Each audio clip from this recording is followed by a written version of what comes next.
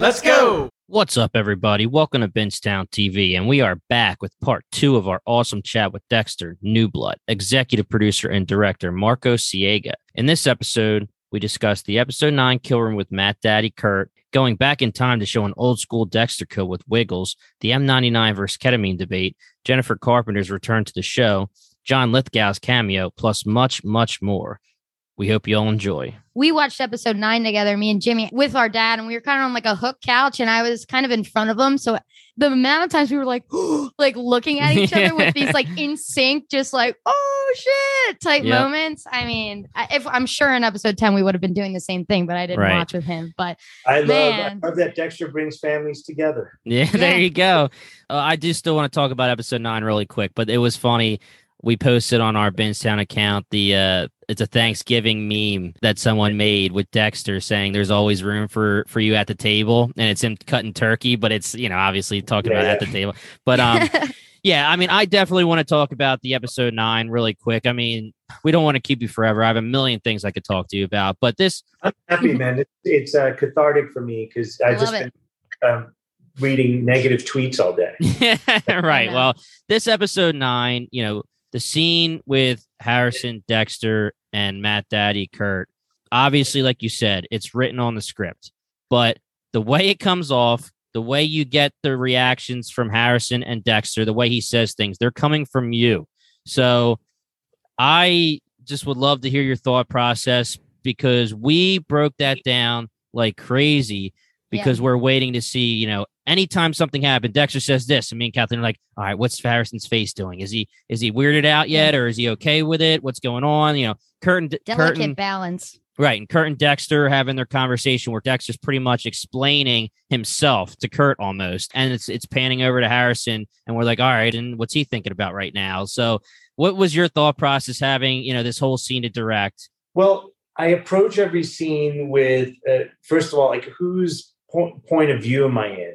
Traditionally, in kill room scenes, when I've done them in the past, it's always been, we're in Dexter's point of view. We're never with the bad guy. Mm-hmm. That experience.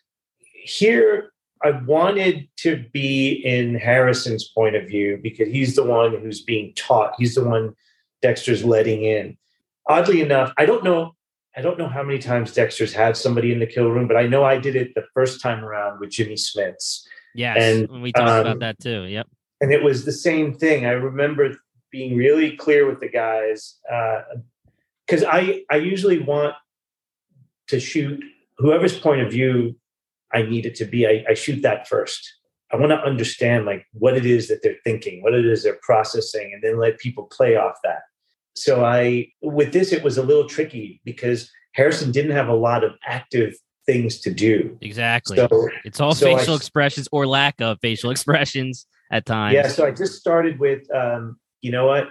Look, there's the scene before we get to Clancy, but specifically when he comes to, I shot Clancy first on the table, and we talked about how that performance evolves, and Clancy would do something, and I'd give him a note, or he would do something, and it surprised me because it's hard. You're wrapped up. I'm like, how does he play that moment where he says, pretty good, huh? Look at them. Yeah, it was all me. Like, it's all me. Mm-hmm. And it's tricky. Those are tricky moments because they read one way and you kind of imagine it, and then it comes to life, and you're walking a very fine line of how the audience would receive it. But I think Kurt recognized prior to being on the table, you know, that first of all, he knew Dexter had killed his son. Mm-hmm. He doesn't know Dexter's a serial killer, but he knows Dexter's killed. And it's like game recognizes game, right? Mm-hmm. Like when he finally has that moment, he looks at Dexter. He doesn't look at Harrison. And if you look back, just watch that, because he's talking to Dexter, and it isn't until he realizes that Dexter has not told Harrison about Matt. Great moment. That's when he wants to look at Harrison for the first time. So while we're doing all these things, I'm always just paying attention because the other actors are there. Sometimes they're off camera, but they're performing. They're performing for their scene partners. And it's my first opportunity sometimes to kind of notice, like, what are they doing? What do I want them to be doing that might be different? There's no steadfast rule, but that's certainly my process, is to just pay attention and then to cover myself, to get options. Because I can tell you, and I'm sure if you ask my peers who direct these kinds of shows, you get into the editing room, inevitably, you're going to want to change something. You're going to want to make something feel more tense, or you're going to want to make it feel funnier. So I will often say, okay, let's now try one where we do this, right? Where we play it this way. With Harrison in particular, there was not a lot of wiggle room. I knew we were going to get to the moment where, first of all, I wanted to really, I think I was successful in building real suspense. Like, what is he going to do? Oh, yes. Yep. And that's a deliberate thing. You're trying to manipulate the audience, not in a bad way, but just in terms of how they are going, what the ride is. And it's going to come out of cutting to something and thinking the audience feeling like they're going to show me something's going to happen. Let it sit for a moment, then nothing happens. So much of it is just talking to Jack, or not even, I don't even have to give him a ton of direction at these kind of things. They try it. They look at things a certain way. He'll smirk in one take. He won't smirk in another take. He'll be horrified in a take. And then in another take, he'll be stoic. And sometimes I borrow from all those things when we're cutting. But I will say, in order for the scene to really honor the scene and the material, we took our time. To the credit of everyone involved to make the money decisions, which is not me, I was never rushed. I said, I need to do this. I need this much time. And by the way, I'm going to go longer than I said I was going to go. I'm very focused and myopic, and all I know is I need what I need. And when you do episodic TV, sometimes it's just like, we don't care, we're moving on. Right? Yeah. Sure. With this particular scene, I think the success comes from, I wasn't rushed. And if I needed to try something, I had the luxury of trying it. As a matter of fact, there's a rule, in filmmaking, like there's a correct side of the line to keep things on. And usually you do your master and then you do your close-ups. And that means if Dexter's looking left to right, Kurt has to be looking right to left. It's so that the audience isn't confused, right? Right. And you shoot a master. With that scene, I shot multiple masters, and I crossed the line because I was like, now I want to try this. Yeah. Now I want to try that. And there were a couple of firsts in that scene. We've never seen Dexter chop up a body. Yes, I wanted to talk about that. Yes. And then it was like, how much do I show? At this point, Kurt is unwrapped. So do I go for the full Monty, like a naked Kurt on the table, which, Clancy would have done. Right. We're making a movie, and actors do what they need to do. But it was like, to me, it was like distracting. I'm going to give you just enough to go, I don't want to see that. Yes. And it was it. And I remember when we were shooting that, we were all aware that it was the first time we'd experienced it. And Michael even said, is that all you're going to get of this? And I said, that's all we need, man. I don't need to show more than this little shoulder bit. And then part of his face, angle, like you see the bottom of his face, and that was it. I was like, And I said, in this same angle, it's going to be jump cutty. And once you finish sawing, I'm just going to tell you to reset, and you're going to go over to the bottom of the table, and you're going to pick up the trash bag, and you're going to grab that leg, because we had body parts. Sure.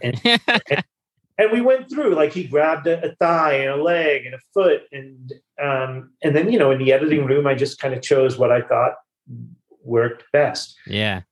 Like, that kind of stuff is just, the process is really, you have to do the work on the page and the scene work and understand what it is you want the audience to feel. And then you got to be really deliberate about collecting those moments and giving the actors the opportunity to show you what they innately want to do.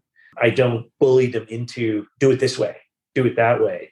I think the best directors who work with the best actors give adjustments.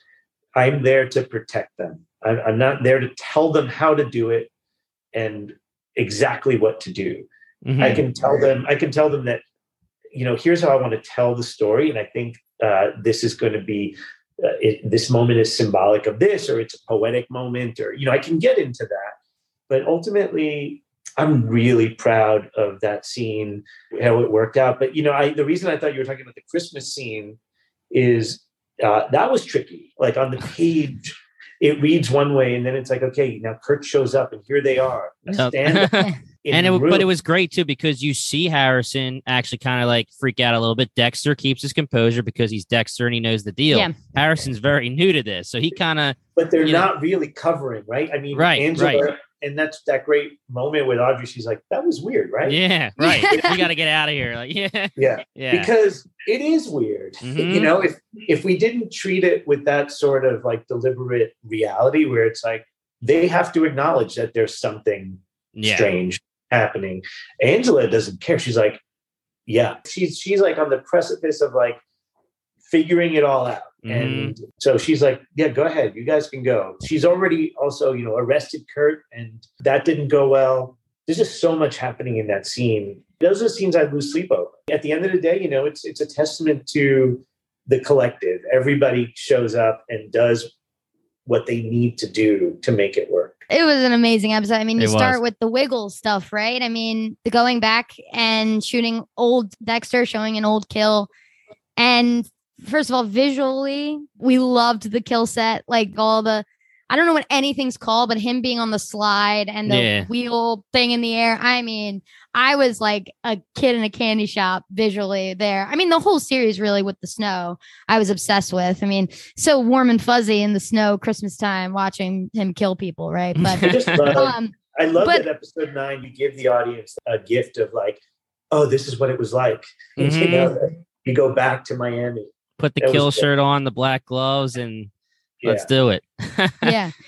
Incredible. And I think that watching him chop that body, we are kind of in Harrison's POV, right? Because you're like, there's so many things that happen in that scene that Harrison could lose his mind at. And I think you're just waiting for him to do it, especially when Kurtz tells him about how he killed Matt. And he goes, that's your code. That's why you think it's okay to kill type deal. And I just like, each time watching him chop, the blood going to his shoes slowly, you're just like, is he about to just like spontaneously combust? Like, what's about to happen? But it was perfect. And I think even him running outside, taking his breather, we thought Angela was going to be waiting there. We were like, the whole time you're holding your breath. It was so well done. And I mean, it's so nice to hear how much care is taken because it's worth it. I was obsessing over that episode. That's an amazing episode. Well, thank you. And look, it's not just me. The writers. Yeah. I get defensive when people bag on anybody that I know really puts their heart and soul into something. And you said it earlier that we spent a year of our lives away from our families. Mm-hmm. That's hard. I have 3 kids, Yeah. It's like that. It's hard. Nobody wants that, but it's because we love what we're doing. And like, there's not a single night that you're not 24/7.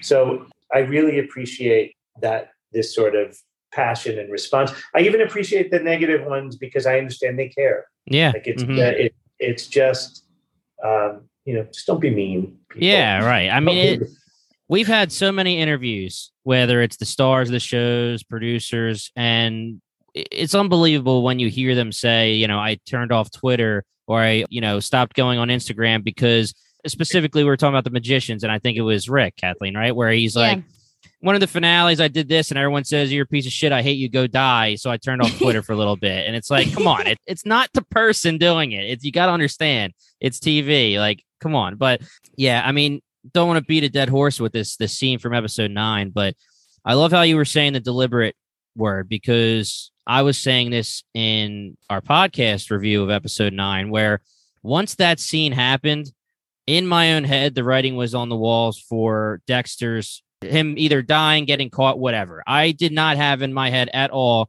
a situation where he was going to ride off into the sunset. In the first series, in the first 8 seasons, it had to be deliberate for however long it needs to be deliberate, that Dexter is a serial killer, but he is your protagonist, so you can't disturb or freak out or make your audience squeamish on what he's actually doing. So I love how you're telling us this is the first time really that we're seeing him chop up a body. And for someone who loves Dexter, I see the scene where you're actually showing part of Clancy's face, and then he's cutting in to the arm, and then you kind of have like Harrison in the background too. And I'm going, I'm disturbed here. Like, I feel like finally I'm like, all right, Dexter's my boy, quote unquote, but he is who he is, and he has to eventually either get caught or die. And it is what it is. Like, this is how we have to end this show, because he's a serial killer who chops up bodies and throws them in the ocean. Yeah. Oh, someone is desensitized who can do that. And watching Angela figure it out and know that there's hundreds of bodies at the bottom of she's been sleeping with this guy and loving this guy, and he's capable of that. It's great to see it through someone else's POV and these like fresh characters, because of course we're like defensive of them, but at the same time you're like, yeah, this isn't great. Like Julia Jones as Angela was really amazing for me, especially in the finale. I mean, when she comes up from the bunker and she's just yelling like, get the FBI, get these people. I mean, that's amazing acting. She crushed it for me this season. I thought she was incredible. Such a good act. I think we were incredibly blessed with all of our new cast. Everyone did a great job. Some parts are small, but it's the sum of all the parts, right? Everyone contributed to what the show needed to be. It was great. She was amazing. Big time. Yeah, she was. And I have a couple little things I want to talk about if we have some time. Definitely, number one, I had so many on the Reddit, Instagram ask about this ketamine thing, and you said there's an answer. So if you could give it to us, that'd be great. The ketamine versus the M99 thing where everyone's saying it's different. Absolutely. So it is different. If we would have replaced M99, take the ketamine out of this season and imagine that we had the same scenes, but it was called M99, right? Mm. Fans would have been like, me. Yep. Yeah. Okay, that's a little convenient that they have that there, right? Yes. Right. Mm-hmm. And that's what he used before.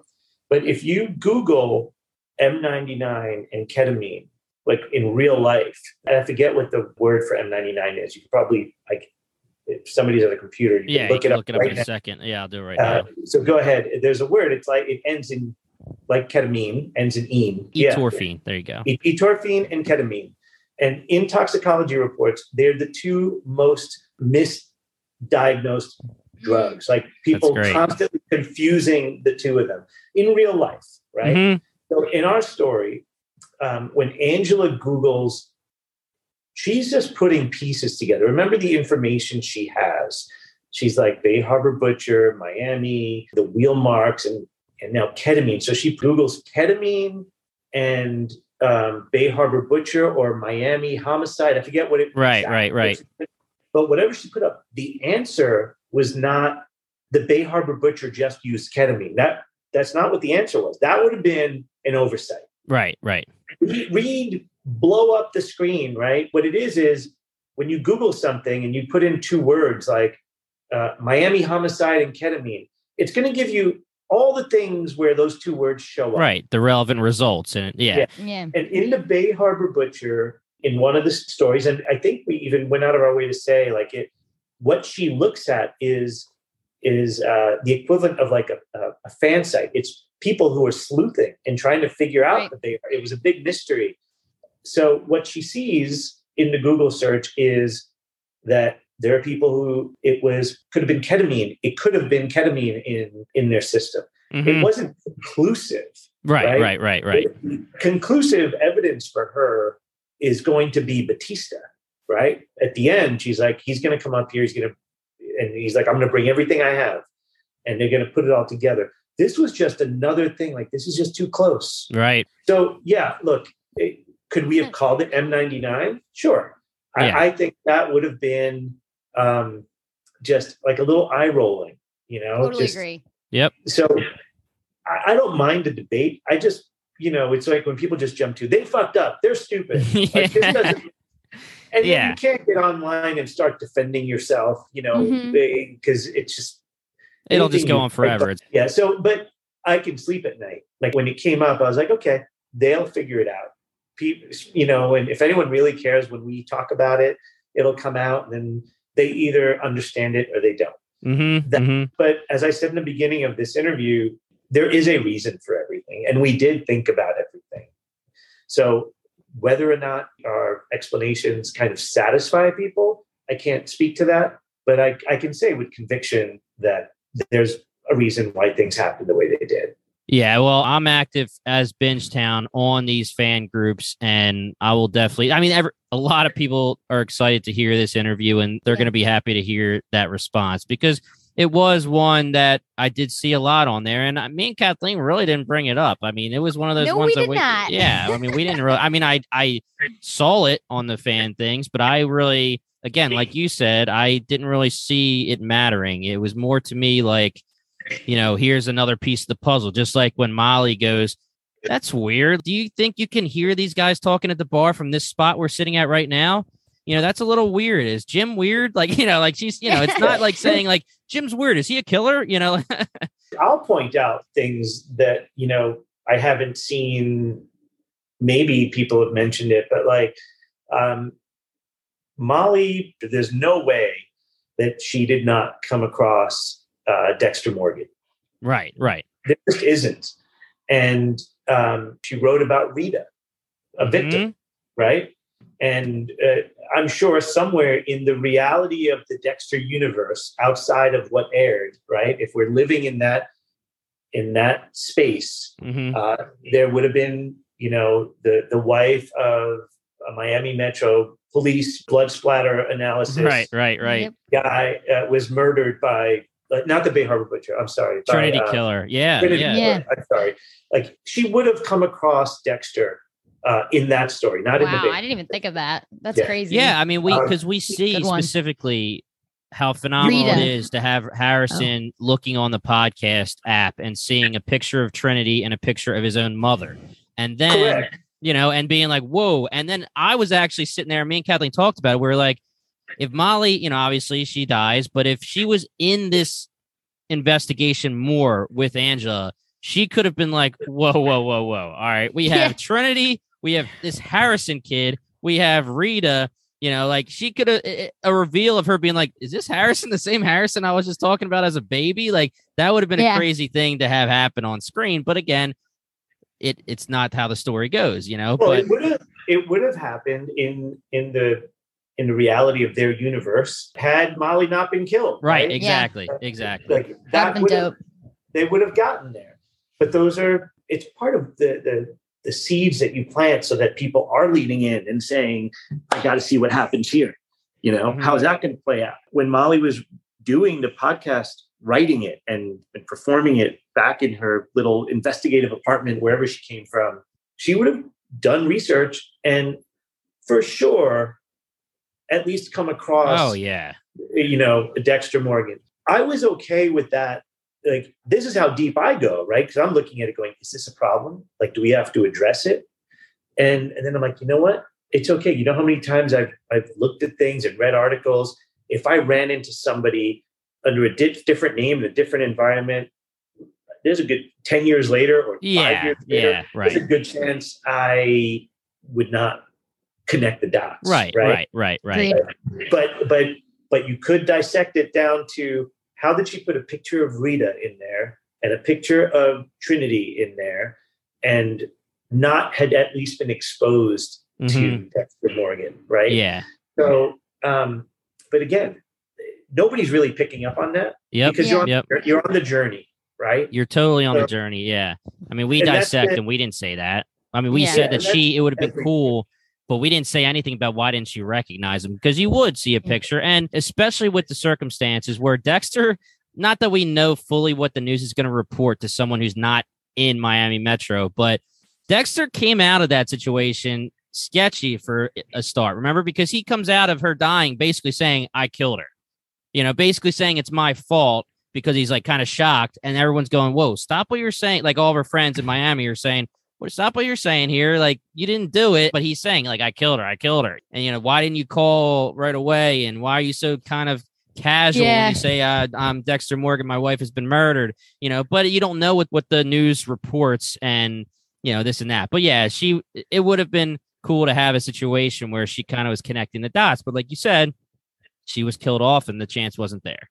Yeah. Molly was just so fun.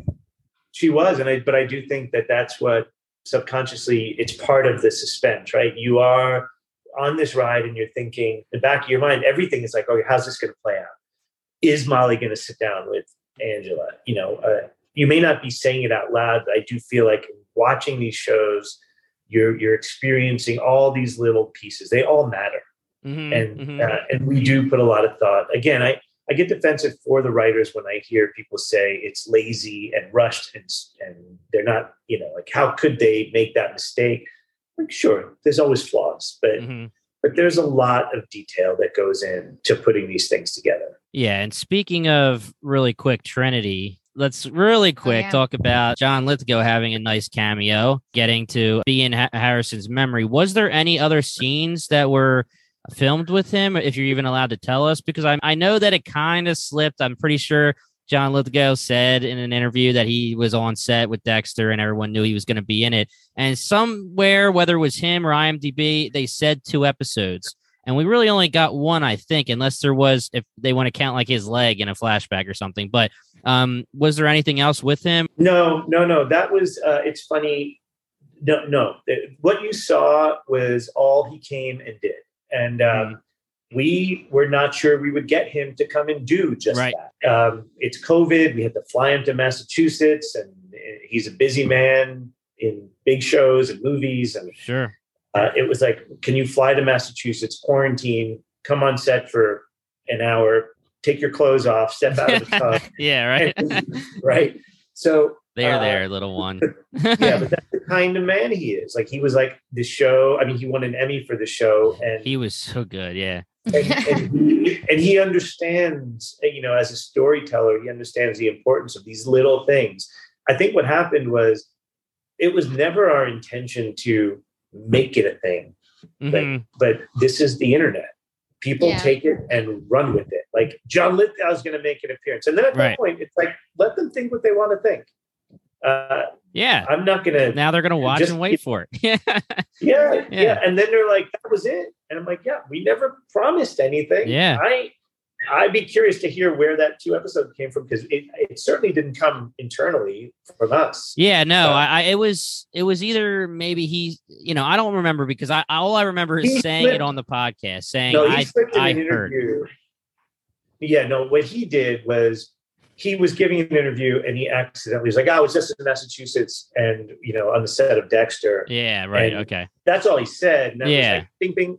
And somewhere, if somebody made it 2 episodes or not, I don't know. It could have been IMDb, and we work on rumors just for our theories. So I remember just saying, I'm pretty sure I read 2 episodes, so we're gonna get them again. Like, let's do it. But another thing with Trinity, like going back to the episode 9, it was a big part of that scene where Dexter says to Harrison as he's revealing, "Yes, I kill people," that I killed Trinity, so don't worry about it. He killed your mom, and he lied. Exactly. That's why it was big.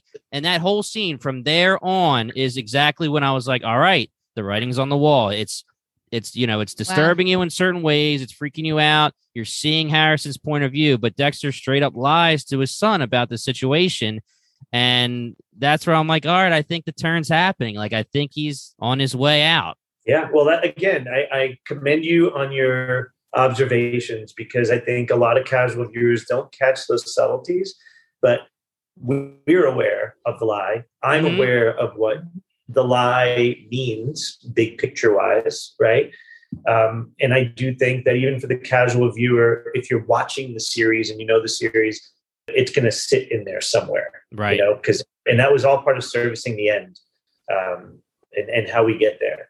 But you're calling it out in a very real way. And totally deliberate. He doesn't tell Harrison the truth there. He says he killed Trinity because of what he did to his mother. And that's not true. Not true at all, because Trinity went after his mother. And it's similar with Clancy, Matt Daddy. It's you take care of him. You put him on your table and you target him. That is why he went after the house and burned it down and this and that, even though technically also, Matt is also the situation. That was the domino effect as well. It's you who does it. It's the causation that makes all of this happen to Harrison or yourself or your wife or Deb. And that's why it's perfect that right before or as the kill shot's happening, you see the flashes of Rita, Dokes, LaGuerta, Deb, everything that he's affected, not necessarily killing them himself, but him being him is what made this happen to all the people that he loves. Yeah, these are lives you've ruined. Right. Exactly. Or destroyed or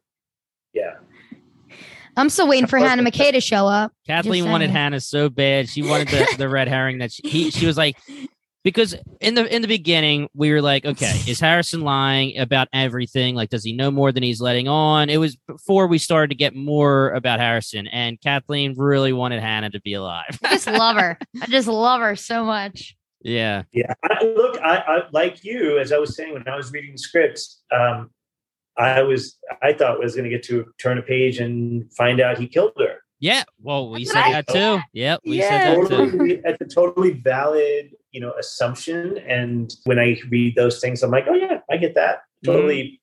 I can feel that. That's how I felt when I was reading it. Yeah. And look, to be really honest, I've said this in other interviews. I left after season 4. I left after Trinity, and I didn't watch the rest of the seasons. Oh, okay. Okay. I had to go back and watch. I knew exactly what had happened, but I wasn't as invested in some of these other characters as people when they talk about them.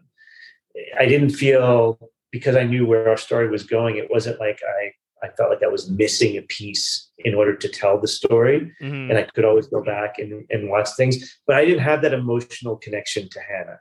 But I did think, oh, he's lying. When I first read that, I was like, oh, he's lying. This is great. Here's what we're going to find out. And I was wrong, because, unless there's some reimagination of a reboot, not a reboot, but a spinoff. And again, all could happen, but nothing that I'm aware of. Sure. Do you find out somewhere in that world that he lied and he actually killed her and he lives with that guilt? Who knows? One of the things that we at first were wondering if it was an inconsistency or maybe something that was missed was, we know Dexter and he investigates everything. He's meticulous. Would he have looked into if Hannah actually died? But at the same time, they're on the run and they're in Argentina, and who knows if it's going to be reported anyway. So we kind of let that one go, that we were just like, yeah, it probably wouldn't matter anyway, because how would he actually find it from where he's at? Yeah, I think he could have found it, or he could have tracked that down somehow. But Dexter was living, when we meet him at the top of this season, in this its own thing. Right. He's living such a monastic lifestyle. He's alone. He's abstaining. He has a ritual that he needs to do in order to maintain that. He's not looking to slip backwards. He's made a decision, right? He's left his son. I don't think he's investigating anything. I think he's doing his best to stay clean, stay sober. Exactly. Stay focused. And that part, I was fine with. Look, Harrison finding Dexter on Instagram, with a bowling. There's a great picture though, finding that. Yeah. Yeah. But there's always, there's that, right? Like, it's like, oh, come on. Nobody else found him and he did. But you're on the ride, man. Like, we're launching into a story. So again, you can poke holes in anything. Yeah, exactly. I just said, maybe we find out if there's another reality where he killed Hannah, but we could also discover that, oh, I lied about that. I told my dad that she died of cancer and she didn't. Yeah, and I just left. Yeah. Who knows? Right. I think the interesting part of all of that, and whether or not Hannah showed up or not, I just love her. So I didn't really care. And I did not think it was plausible. Every episode, I like to say an insane theory that won't ever stick. But just to see what is Harrison about? He's such a mystery in the beginning. And you're like, what is his past? He did something to that guy at the truck stop. He snapped the guy's arm. He went straight for the blade. He carries the blade around because he fantasized about killing Trinity. The minute he says something, you're like, all right, I don't believe that. Like, show me an obit. But even if you show him an obit, Dex has an obit. So it's like, I don't know. So it's just all the fun of guessing where Harrison's coming from and what he's actually going to be, what his intentions are. He could have been so bad. Like, he was a sweetheart and Jack played him so good. I mean, he was a sweetheart who was screwed up inside and wanted a relationship with his dad. He wanted answers. He wanted so many things. He ended up being way sweeter and not like Dex in the way where he's a complete sociopath. You know, his anger came from somewhere else. I don't know. I just, I don't know. I would like to see a Harrison spinoff. I just wonder what would make that interesting. I'm not sure. The writers would have to do their job. And again, I don't know either, but I can guarantee you this. If there were to be one, it's going to come out of some great idea that is born with the writers, and Jack would have to agree, right? You can't make assumptions. And if that happens, great. But it's for sure not just a money grab. Like, that just is troublesome. Right. There's an incredible scene, by the way, that is in episode 8. It got chopped up, and I really hope on the Blu-ray we have an opportunity to put these out there for fans. And Sandy Bookstaver, when I asked him to do this, a lot of times when you do episodic shows as a director, you come in and you have to follow a pretty strict set of rules on like what the show is meant to feel like. And I was like, look, originally I was going to direct all 10, and scheduling wise, that was just impossible. So I wanted a partner, somebody who would come in and do it with me, but I also didn't want to handcuff them. You don't want a director to show up and you say, this is how you have to shoot it. Right. So we had extensive conversations at the onset of it about the look and the feel, and it was a real collaboration. And he had this great idea to shoot in the opening of episode 8. It's actually the dream that Dexter is having of Harrison beating up the guys. Yeah, right. I wanted to do it as a one single shot, and it's so beautiful and operatic. We had to we ended up chopping it up with Dexter because when we showed it to Showtime, I understand their note. They felt like we needed to be with Dexter. We left Dexter in the cliffhanger. They wanted the audience to come back with Dexter unconscious, and then we could go to his dream, but not to just open in a dream. But sure, I can't wait for fans to be able to see what Sandy actually shot, because they created this beautiful ballet of a sequence. It is so good, and it's one single shot, and it's brutal, much more brutal than what's in there. We have to make it work. We have to chop it up a little bit, but there's stuff like that that's just I think is going to make it fun down the road, and the show will have another life as people can dissect all the things that we weren't able to put in or keep in, or just like you said, you go back and you suddenly it's like, oh, I can see that. I see how that's fixed or that's answered. And that's part of the fun. We just have to be patient now and let people vent until they can see it all. Of course. Oh, geez. I have one more question, I guess, but I feel like it would be a disservice if we don't talk about Jennifer Carpenter with Deb coming back, and especially with you directing early season episodes. So you know how there's Harry and now there's Deb. And when it comes to filming these scenes with Jennifer Carpenter versus having Harry be his conscience or, his mind space, what was your thought process in how you filmed / gave notes to Jennifer about, how you wanted them to go? Because obviously she was a way different type of conscience in his head than Harry was for him. Yeah, this would take a real astute Dexter fan to catch. But when I say it and you go back, I think you'll see it.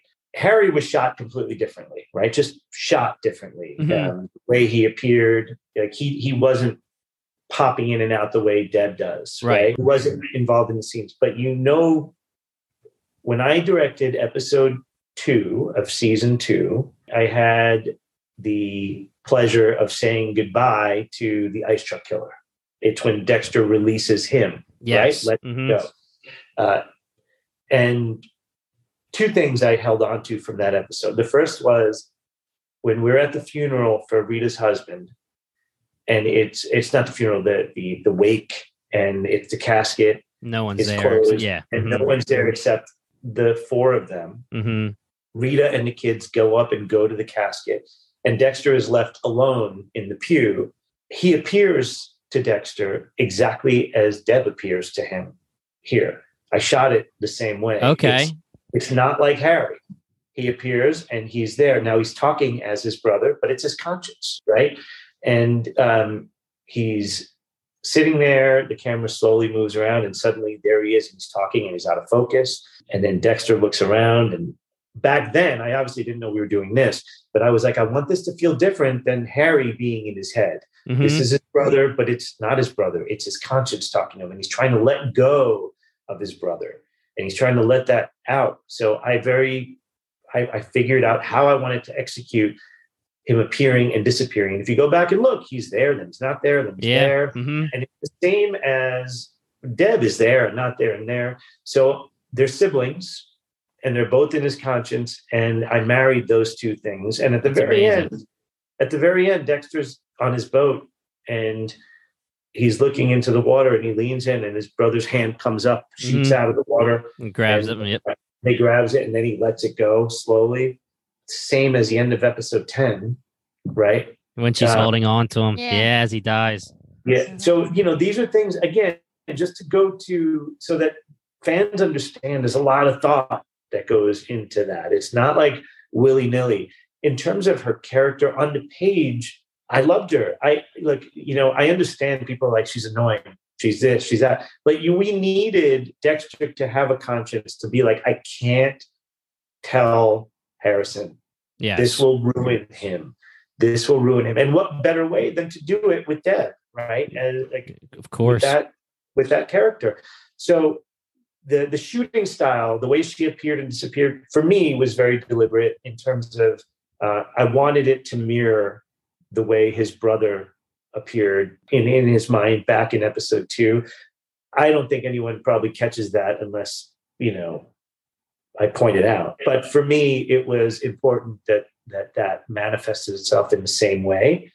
Because you think about it, they're blood to him, right? There's that connection. And sure, Harry is too, but Harry was different. Harry was teaching him the code, and wasn't his conscience. It was like this, it's this driving. It's his guidance. Yeah. It was, yeah. Yeah. It's his North Star. This is what it has to be. This is how you do it. This is how you keep doing it, right? This is how you don't get caught. And if you go back and listen to what the ice truck killer, God, what was his brother's name? Brian. Brian, thank you. Tip of my tongue. I can't wait to say Chris. That's the actor. You go back and listen to what Brian's saying to him. Like, Brian, again, is just like the voice of reason. He's telling him it's his conscience. Yep. And so in terms of Jennifer and being on set and directing her, we played with the levels of anger. There were things that were scripted much harder that she felt she could do with less, just a look, with just a moment.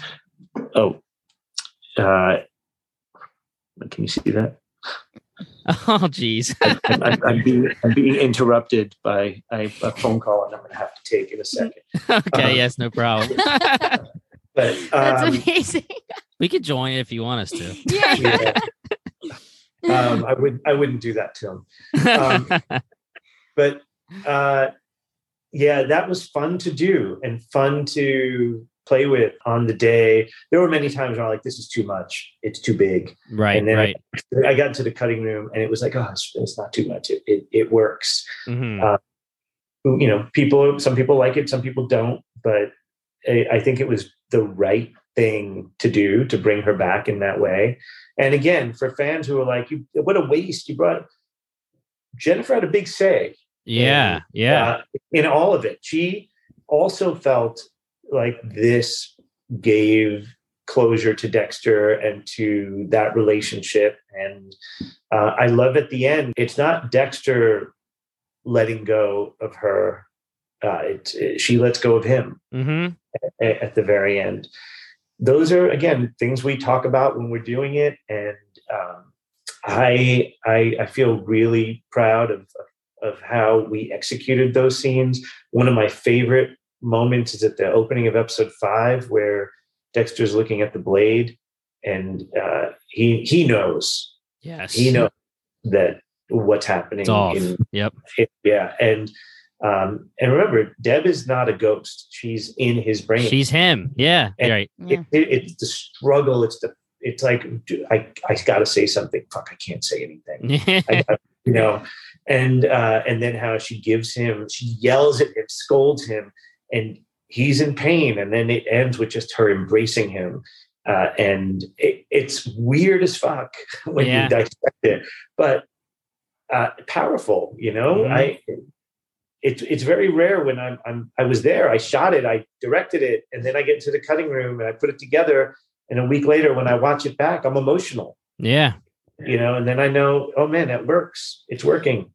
Yeah. Well, anyone who says that it was a waste would 100% be saying it was a waste not having Deb in this show at all if you would have decided not to include Jennifer Carpenter. So I thought it was perfect. And you could tell that she was, Dexter's own mind, not a ghost. You could see how she changed throughout the seasons during certain situations where she's saying, we're supposed to not tell Harrison. Now you have to kill Kurt. Now it's threatening Harrison. You have to kill Kurt. Like, you could tell it's Dexter the entire time. It has to be. Before we finish up here, all I want to say is that a lot of the fan base, it was almost 100% of the fan base, hated, if you want to say hate, but did not like the end of season 8. They did not like how it ended. It was all over. We hate this, we hate that. But I will say, and there was a lot of other fans, including Kathleen, that season 8, as much as people hate it, it exists in canon, and I'm glad it exists in canon so that we can have New Blood, because New Blood was amazing. It was a perfect conclusion for Dexter, a perfect way to say goodbye to Dexter from a fan's point of view. Of course, I've said it a million times, everyone's going to miss Dexter. Everyone would love to see him again and again and again and again, but that's not how it works. You would much rather have this conclusion. And season 8, going 1 through 9, I know that New Blood is its own series, but 1 through 9, if we count it that way, season 8's just part of the story, and season 9, or New Blood, is a perfect end of the story. Yep. I appreciate that. Well, that's totally fair. And if anything, we succeeded in having people who hated the end of season 8 love the end of season 8. Yeah, right. Oh, yeah. Well, yeah. So, yeah. It's amazing. That's working some magic right there somehow. Yeah. I totally voodooed everybody into just believing they loved it and they hated for 10 years. There you go. So funny.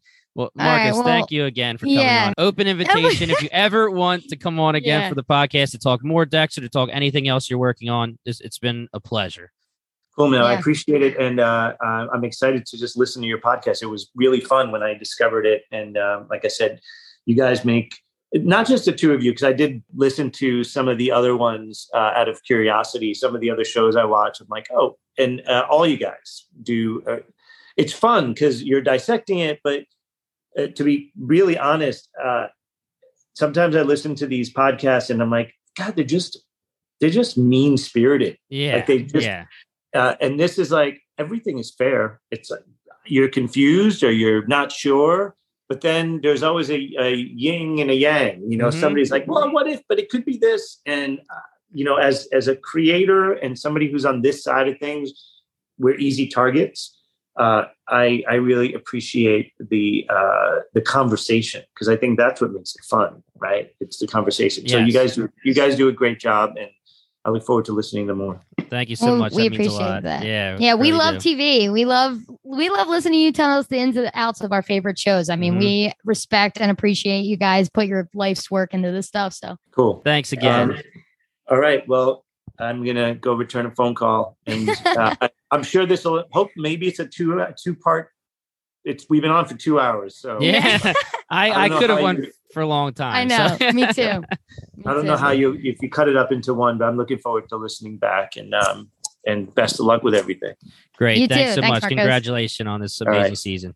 All right, guys, that was part 2 of our chat with Marco Siega. We can't thank him enough for coming onto the pod, and he has an open invitation to come back whenever he wants to. If you guys like what you heard, please give Bingetown TV a follow on Twitter, Instagram, and YouTube. Subscribe to our show on your favorite podcast app, or we'd really appreciate a 5-star review on Apple Podcasts. If you're looking to support the pod, we now have a Patreon. You can find that on our website at bingetowntv.com or patreon.com/bingetowntv. The link will also be in the description. Our Patreon has tons of exclusive content. We have 2 tiers.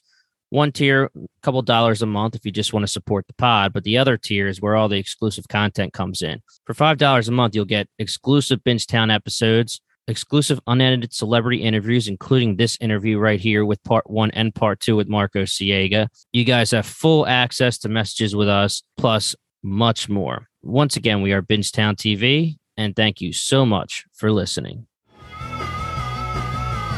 You're listening to the Geekscape Network.